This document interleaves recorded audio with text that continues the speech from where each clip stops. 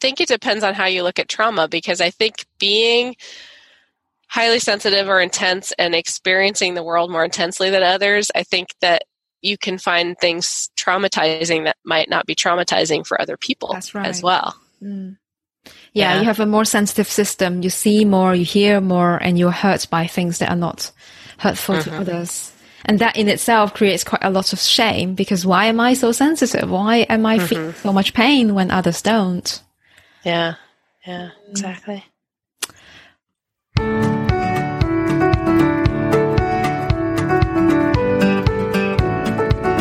Hello, everyone. Welcome to Eggshell Transformations, a podcast for intense people. My name is Imi, and I'm here with you on a journey.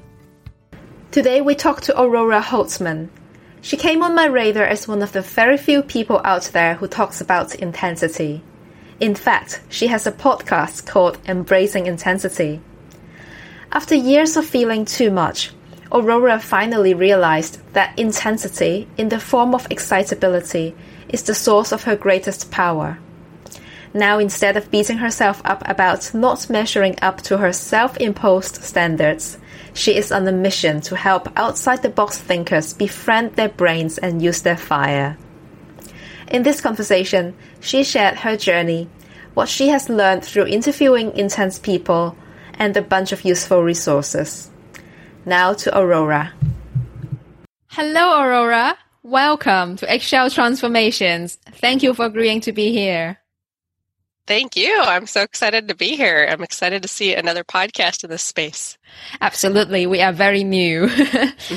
But I have been aware of you and your work for a very long time, because there are very few people in this space who talks about intensity.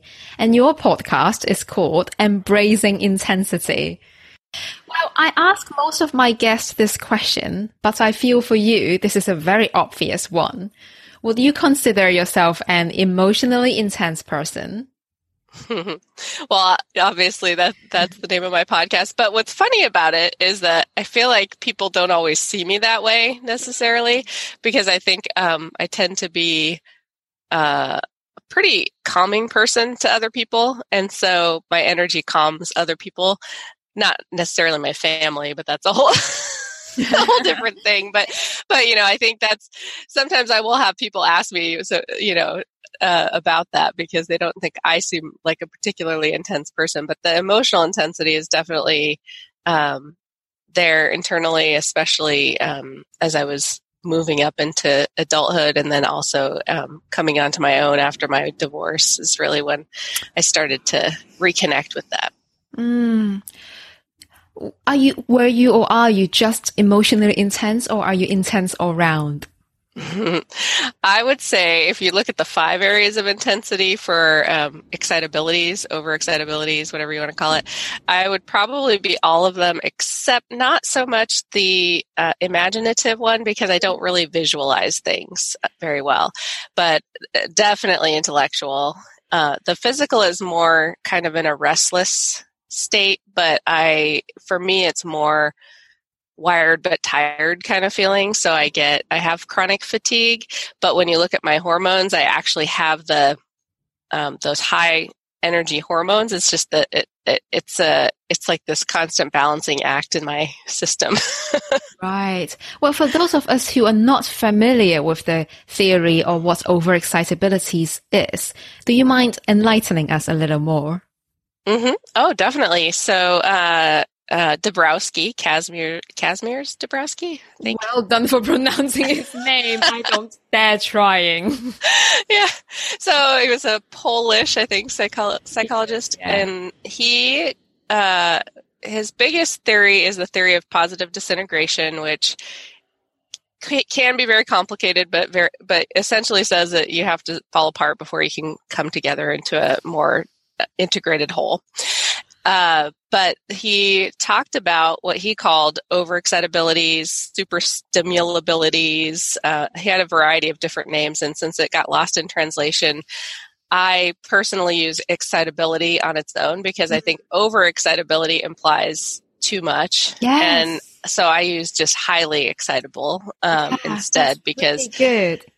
I don't necessarily thinking that it's too much. I think it depends on your context, of course. I very much agree. I've always been a little allergic to the word over. Yeah. So the 5 areas are intellectual, which I think a lot of gifted and outside the box thinkers have that area where your mind's just constantly going and overanalyzing. The physical is more known, more obvious in those who are kind of hyperactive or people who are physically really gifted in sports, or they just have this need to move. And because it's one of its definitions is excess energy, I was hesitant to see myself that way early on, but I realized that I have a constant need for, I have a restlessness, that motion. I can't just stand in one place for long.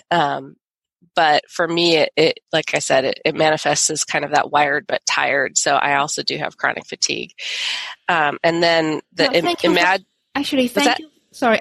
for sharing that, because I am the same, and I've never resonated. I've resonated with all the other 4, but not the 5th one. Because I never feel I had a lot of energy. And like you, I have chronic fatigue-like symptoms. I had an underactive thyroid. But the way you put it, yeah, I can't sit still and I can't stand still. And I need to be doing something. Yeah. Well, and when I did an adrenal testing like 5 years ago, and it was over the summer, so it's not my regular schedule, but the 2 things they found is that I had the cortisol levels would go up through the day naturally, but then they would stay up late at night when they're not supposed to, which makes it hard to fall asleep. Yeah. And then I had excess glutamate, which is a stimulating hormone, and not enough, GABA or something. I could be wrong on that. GABA. Anyway, it was a calming one I didn't have enough of. And so that's kind of seeing the chemistry of it is really what made me realize, like, oh, actually I do have that psychomotor excitability. It just manifests and it makes me tired because I can't sleep well. Yeah, I have lifelong insomnia. And even when I was a little child, it's 3 o'clock, 4 o'clock, and I just couldn't go to sleep. Yeah. Oh, it's relieving to know I'm not the only one. Yeah. And my insomnia, it hasn't been as bad the last few years. I have it very occasionally now, but I have had it in the past more. And, but it is hard for me to get myself to sleep. And then, of course, the final 2 are the things we think of when we think of highly sensitive people. So emotional intensity and physical sensory intensity. Yeah. Thank you. That's a very thorough definition. So what was it like for you growing up? Did the people around you understand? Yeah. I was very lucky in that I had a family that understood, at least my core family. Both my parents and my sister are all kind of intense people. So we all kind of got each other. It was a little chaotic, but we had that solid basis of love and understanding on that. School was difficult. I definitely have some school trauma based on the fact that I was in it was a Spanish immersion program, and we lived in San Diego. So, there was a lot of need for that, but they were very authoritarian in their approach to school. And so that's going to work, isn't it? For any non-conforming excited child. So, and I was super young, because in California, the cutoff isn't till December 1st, and I was late November. So I was 4 when I started kindergarten, and most of the kids were already 5.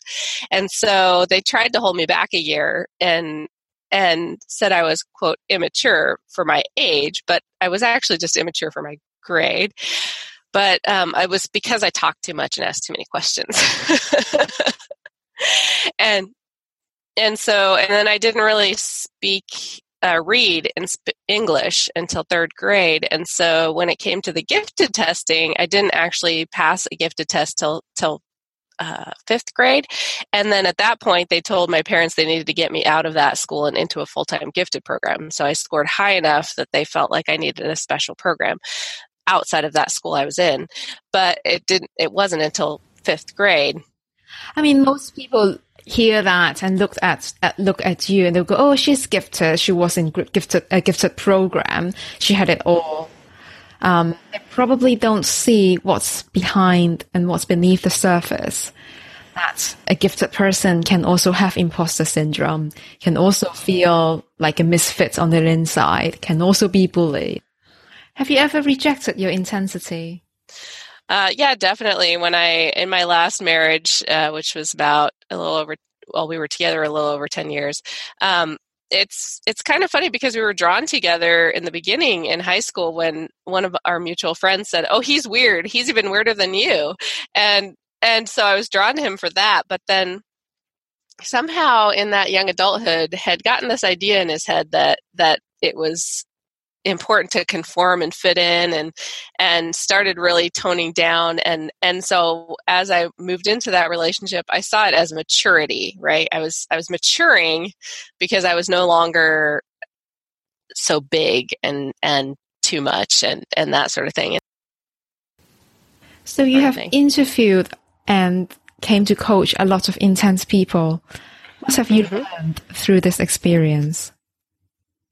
Well, I think that there's a lot of universal themes. You asked the question about the childhood experience, and that's something that I ask about a lot too. And for one, almost everybody that I've interviewed has come through a point in their life where they have tried to tone themselves down or they tune themselves out physically, like if they're having chronic pain or they're highly sensitive. And so there are only a handful of people that I interviewed who never found themselves able to tone themselves down in any way. And it wasn't so much of choice. It was just, I'm just too big. That wasn't really an option for me. And so they just made peace with who they were. I think almost everyone either had a point in time where they toned themselves down or found themselves in a place where maybe they wished they could. But of course, by the time I interviewed and connected with them, they had reconnected with that part of themselves and were using it in some positive way. How many of the people that you talk to have some kind of trauma in their lives? I think there's probably more than even shared on the podcast, but I think it depends on how you look at trauma, because I think being highly sensitive or intense and experiencing the world more intensely than others, I think that you can find things traumatizing that might not be traumatizing for other people as well.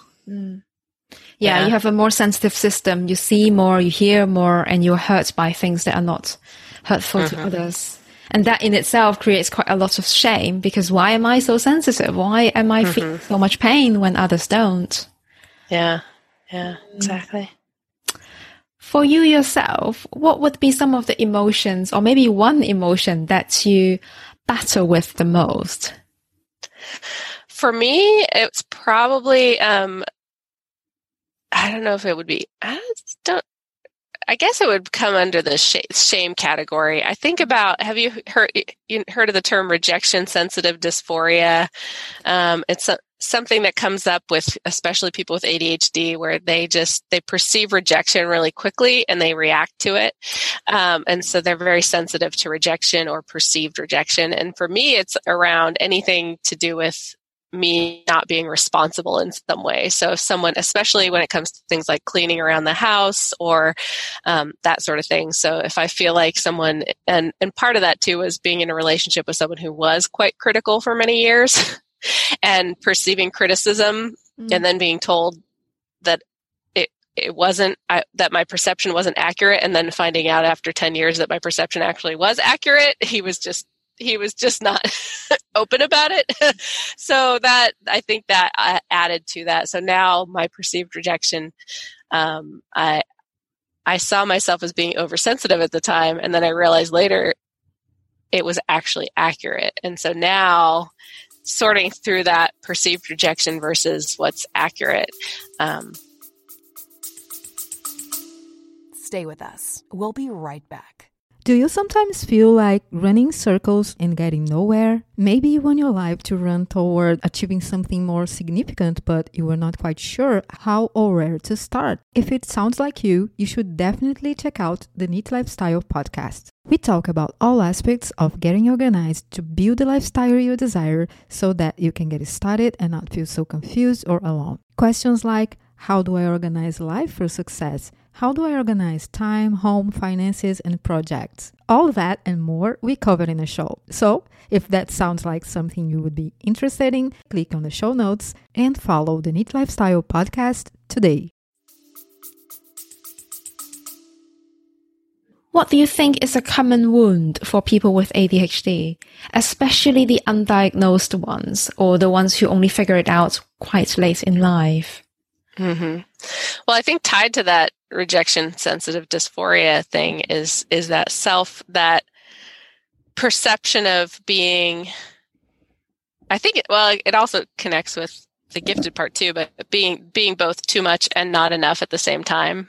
And so that concern. How is someone too much and not enough? Can you say a bit more?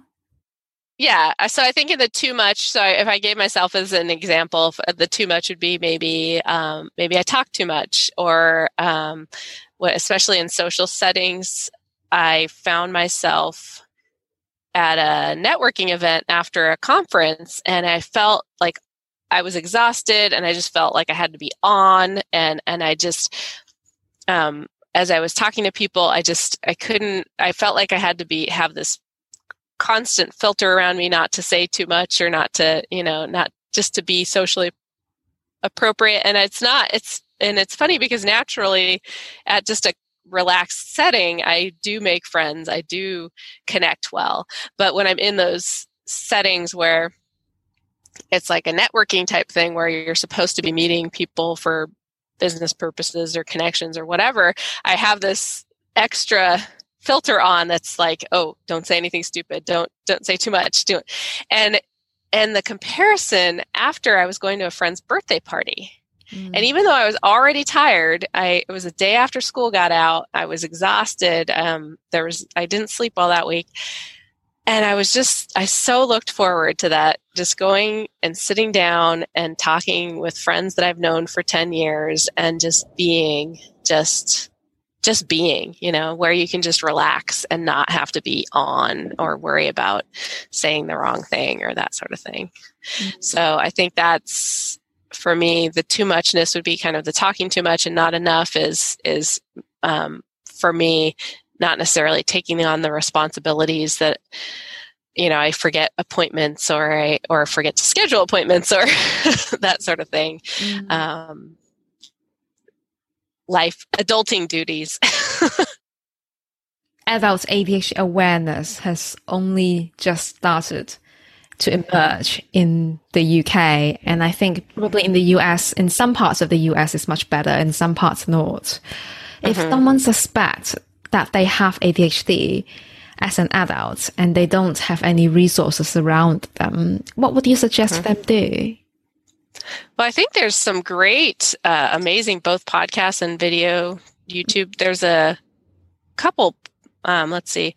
There's a couple, one was on my podcast called C and ADHD. Her name's Jenny Friedman.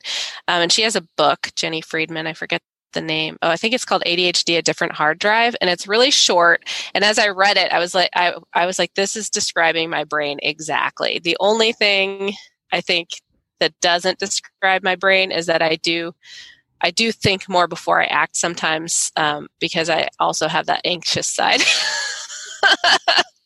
So sometimes I can overthink, but everything else, the time, being unaware of time around me and that sort of thing was so accurate. And there's another podcast called ADHD Rewired by Eric Tivers, who I was on his podcast. Someday I need to have him on mine. And there is also a YouTube channel called, How to ADHD. And she's a young woman, Jessica McCabe. She's super enthusiastic, and it's a very popular YouTube channel. My kid loves it too. Nice. She keeps them short and talks about different concepts. And then there's a ADHD Essentials is more focused on kids and families, but he has a lot of episodes, and he was on my podcast, Brendan Mann. He also talks about anxiety as well as ADHD, and he has a concept called the wall of awful. And there's a short video on How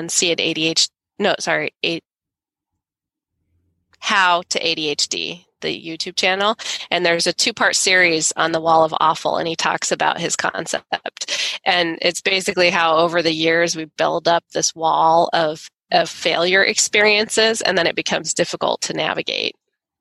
A wall of failure. Oh, I see. So it's accumulated trauma of the shame and the failure, and it becomes harder and harder and thicker.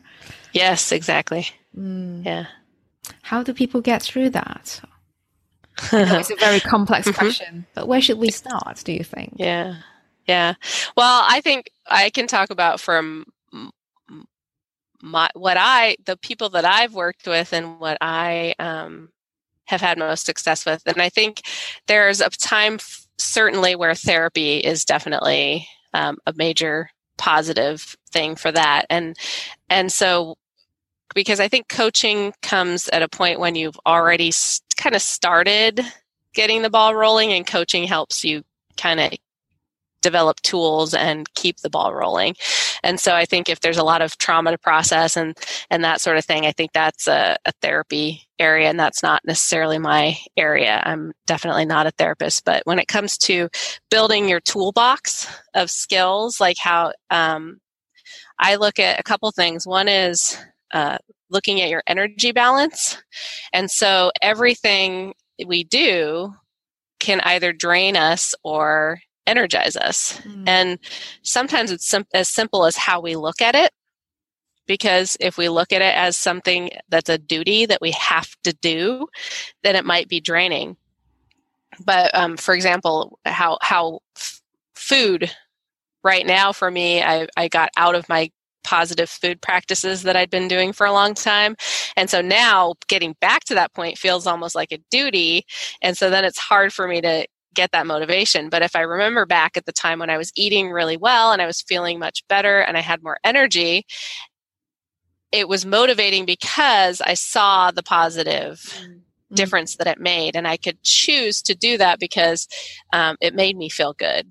And so I think the same thing with the activities that we do in our life is when we look at what we're choosing to do because we want to do them versus doing things because we feel like we have to, which becomes draining. And so looking at that, and I think the other biggest thing I look at is finding your strengths. And so really recognizing that with all of our weaknesses comes strengths. And if we can find those strengths and use them and find structures, whether it's routines, external structures, I like to say that I have to have external structures in place because I have almost no internal structure. My brain's just like, blah! Yeah. It's like all over the place. Yeah. And so when people see me at my day job, they'll look at me and say, oh my gosh, you are so organized. And I will say that's because I have to be, because I can't get anything done if I am not. It's a whole different ballgame when you're in a self-employed kind of situation, though, because there's so many balls that it's hard to figure out how to organize and structure it. And so I'm still figuring that out. Yeah. My best friend is an ADHD coach, and she's self-employed. And I'm repeatedly impressed with how much structure she could put in place to keep herself on track.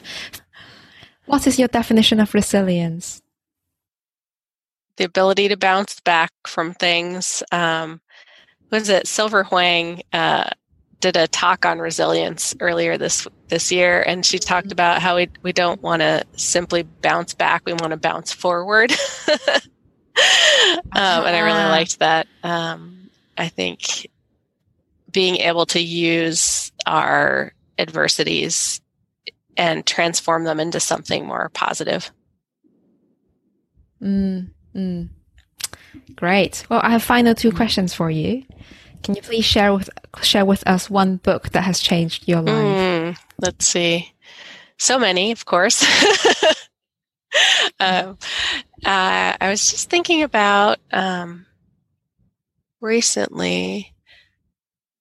I don't know if necessarily changed my life, but really changed my outlook on things. The power of different, the link between disorder and genius. Gail, I have read that book. And I feel like where it just sort of reinforced my existing belief, which is that all things that we see as necessarily disorder also has a positive side. And what I liked about her approach to it is that she wasn't idealizing it. She wasn't saying like, "Oh, look, you have ADHD. It's a gift. It's a superpower." It's, that's a touchy subject with a lot of people who have ADHD and are not able to function super well in their adult life. It's hard to see it as a superpower or or a gift in any way. Same with if you have if you feel like you're really controlled by your intense emotions and you're not able to channel them, it doesn't feel like a gift. But what I appreciate about her book is that she looks at not just the positives of each of these categories, but also the challenges. And so I think she has a very realistic view of the fact that we have both strengths and challenges. And it's not to idealize it, but it's also, before we can overcome our challenges, we have to be able to see our positive strengths. Good book and good reminder. Finally, can you share with us one quote or a poem or a song to people who are intense, sensitive, misunderstood, lonely? The quote that came to mind was, "Keeping our cool is freezing our aliveness." And I thought that was, very relevant. Thank you so much, Aurora, for being here. Thank you. Thank you for sharing your wisdom, your experience, your personal experience, your professional experience, and where you are in life. Really appreciate it. Thank you. I'm excited to listen to your podcast. Hey, thank you so much for tuning in. For more, please head to eggshelltherapy.com. There you will find more stories, articles, and resources for people just like me and you. Bye now. Keep putting one foot in front of the other. Moving forwards, never looking back. Just one more foot in front of all those countless others. And we're there. Imagine